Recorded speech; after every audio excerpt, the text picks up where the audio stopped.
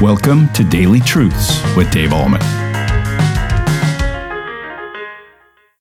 Hi, everybody. I want to talk straightforwardly about how to support your local pastor. The burnout rate for pastors is at an all-time high. I heard a recent statistic that said that 8 out of 10 pastors who start in the ministry don't retire in the ministry. It's a very rare thing. And the burnout rate and the fallout rate of pastors has never been higher than it is right now. So the big questions I have for you today is, how do you support your local pastor? I assume that many of you are members of a church. How do you support that pastor? And second question, should you support them financially? In other words, should professional church workers be paid? Now, I know you know the answer to the second question, but it has a biblical precedent and a biblical answer for that second question. And it's found in the book of Matthew, chapter 10, beginning to read at the 9th verse. And this is what it says. Acquire no gold. Now, Jesus is speaking to the disciples. Acquire no gold, nor silver, nor copper for your belts, no bag for your journey, nor 2 tunics, nor sandals, nor a staff, for the laborer deserves his food.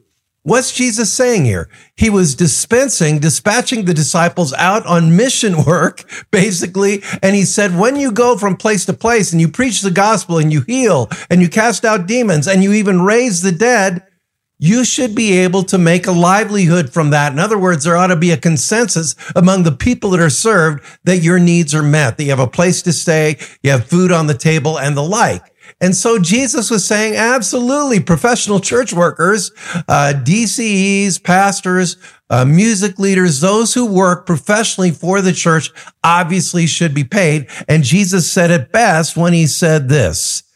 He said, for the laborer deserves his food. That's in verse 10. So I remember my dad saying, a laborer is worthy of his hire. And I always wondered, where did that scripture come from? It comes right here in verse 10 of Matthew chapter 10. So the bigger question I had for all of us at the beginning was this: how do you support your local pastor?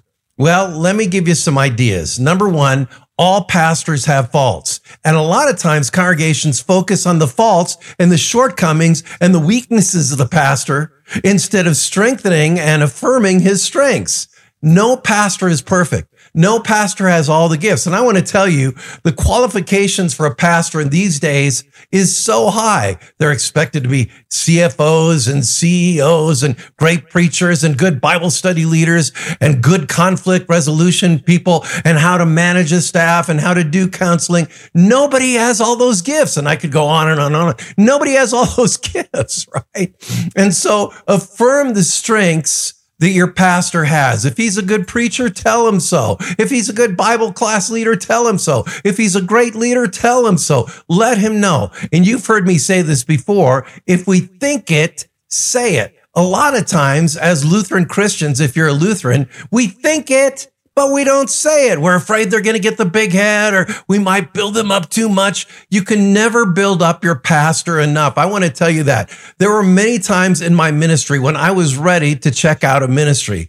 And were it not for people like Kent Patton and Dave Smith and wonderful men of God in my life who affirmed and strengthened and encouraged me and told me to keep running the race of carrying out mission and ministry in the local congregation, had it not been for those kind of guys, and had I not been completely transparent with them about what was going on in my life, I would have burnt out and quit the ministry a long time ago. My friends, be a friend to your pastor. See the very best in him. Affirm and encourage him. Write him a letter. If you appreciate what he does, make sure that you tell him. Affirm his strengths, minimize his weaknesses. That brings me to a second point of how to support your pastor. Okay. I have a guy in Mount Hope Lutheran Church who said, you know what? I'm going to take you out for coffee periodically. And if you're having any issues in your life, anything going on in your ministry that you want to share with me, I'm here. Wow. I almost came to tears when this guy told me that yesterday.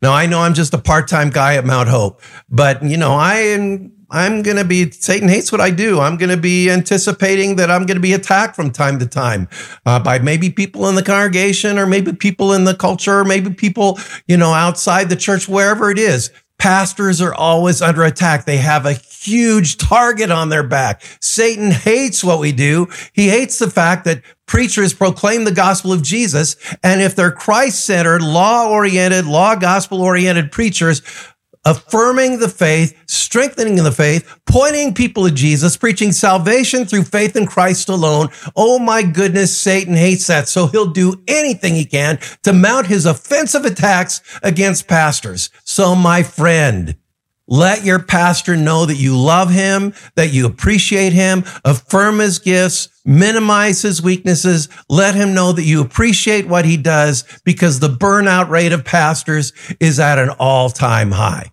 So, 2 points. Number one, should professional church workers be paid? And I've been talking a lot about pastors because that's what I am. But DCEs, music leaders, should they be paid? Should they be affirmed and encouraged? Absolutely. Right? Okay. They should be paid according to the scriptures. They should be encouraged. And I pray that you do that. And maybe the last thing I can say is I preached a sermon on encouragement here about, 2 weeks ago at Mount Hope. And right after that, this guy who's been in the ministry for a while got up and he said, I have a conclusion for the pastor's message. And it was so spot on. I talked about encouragement.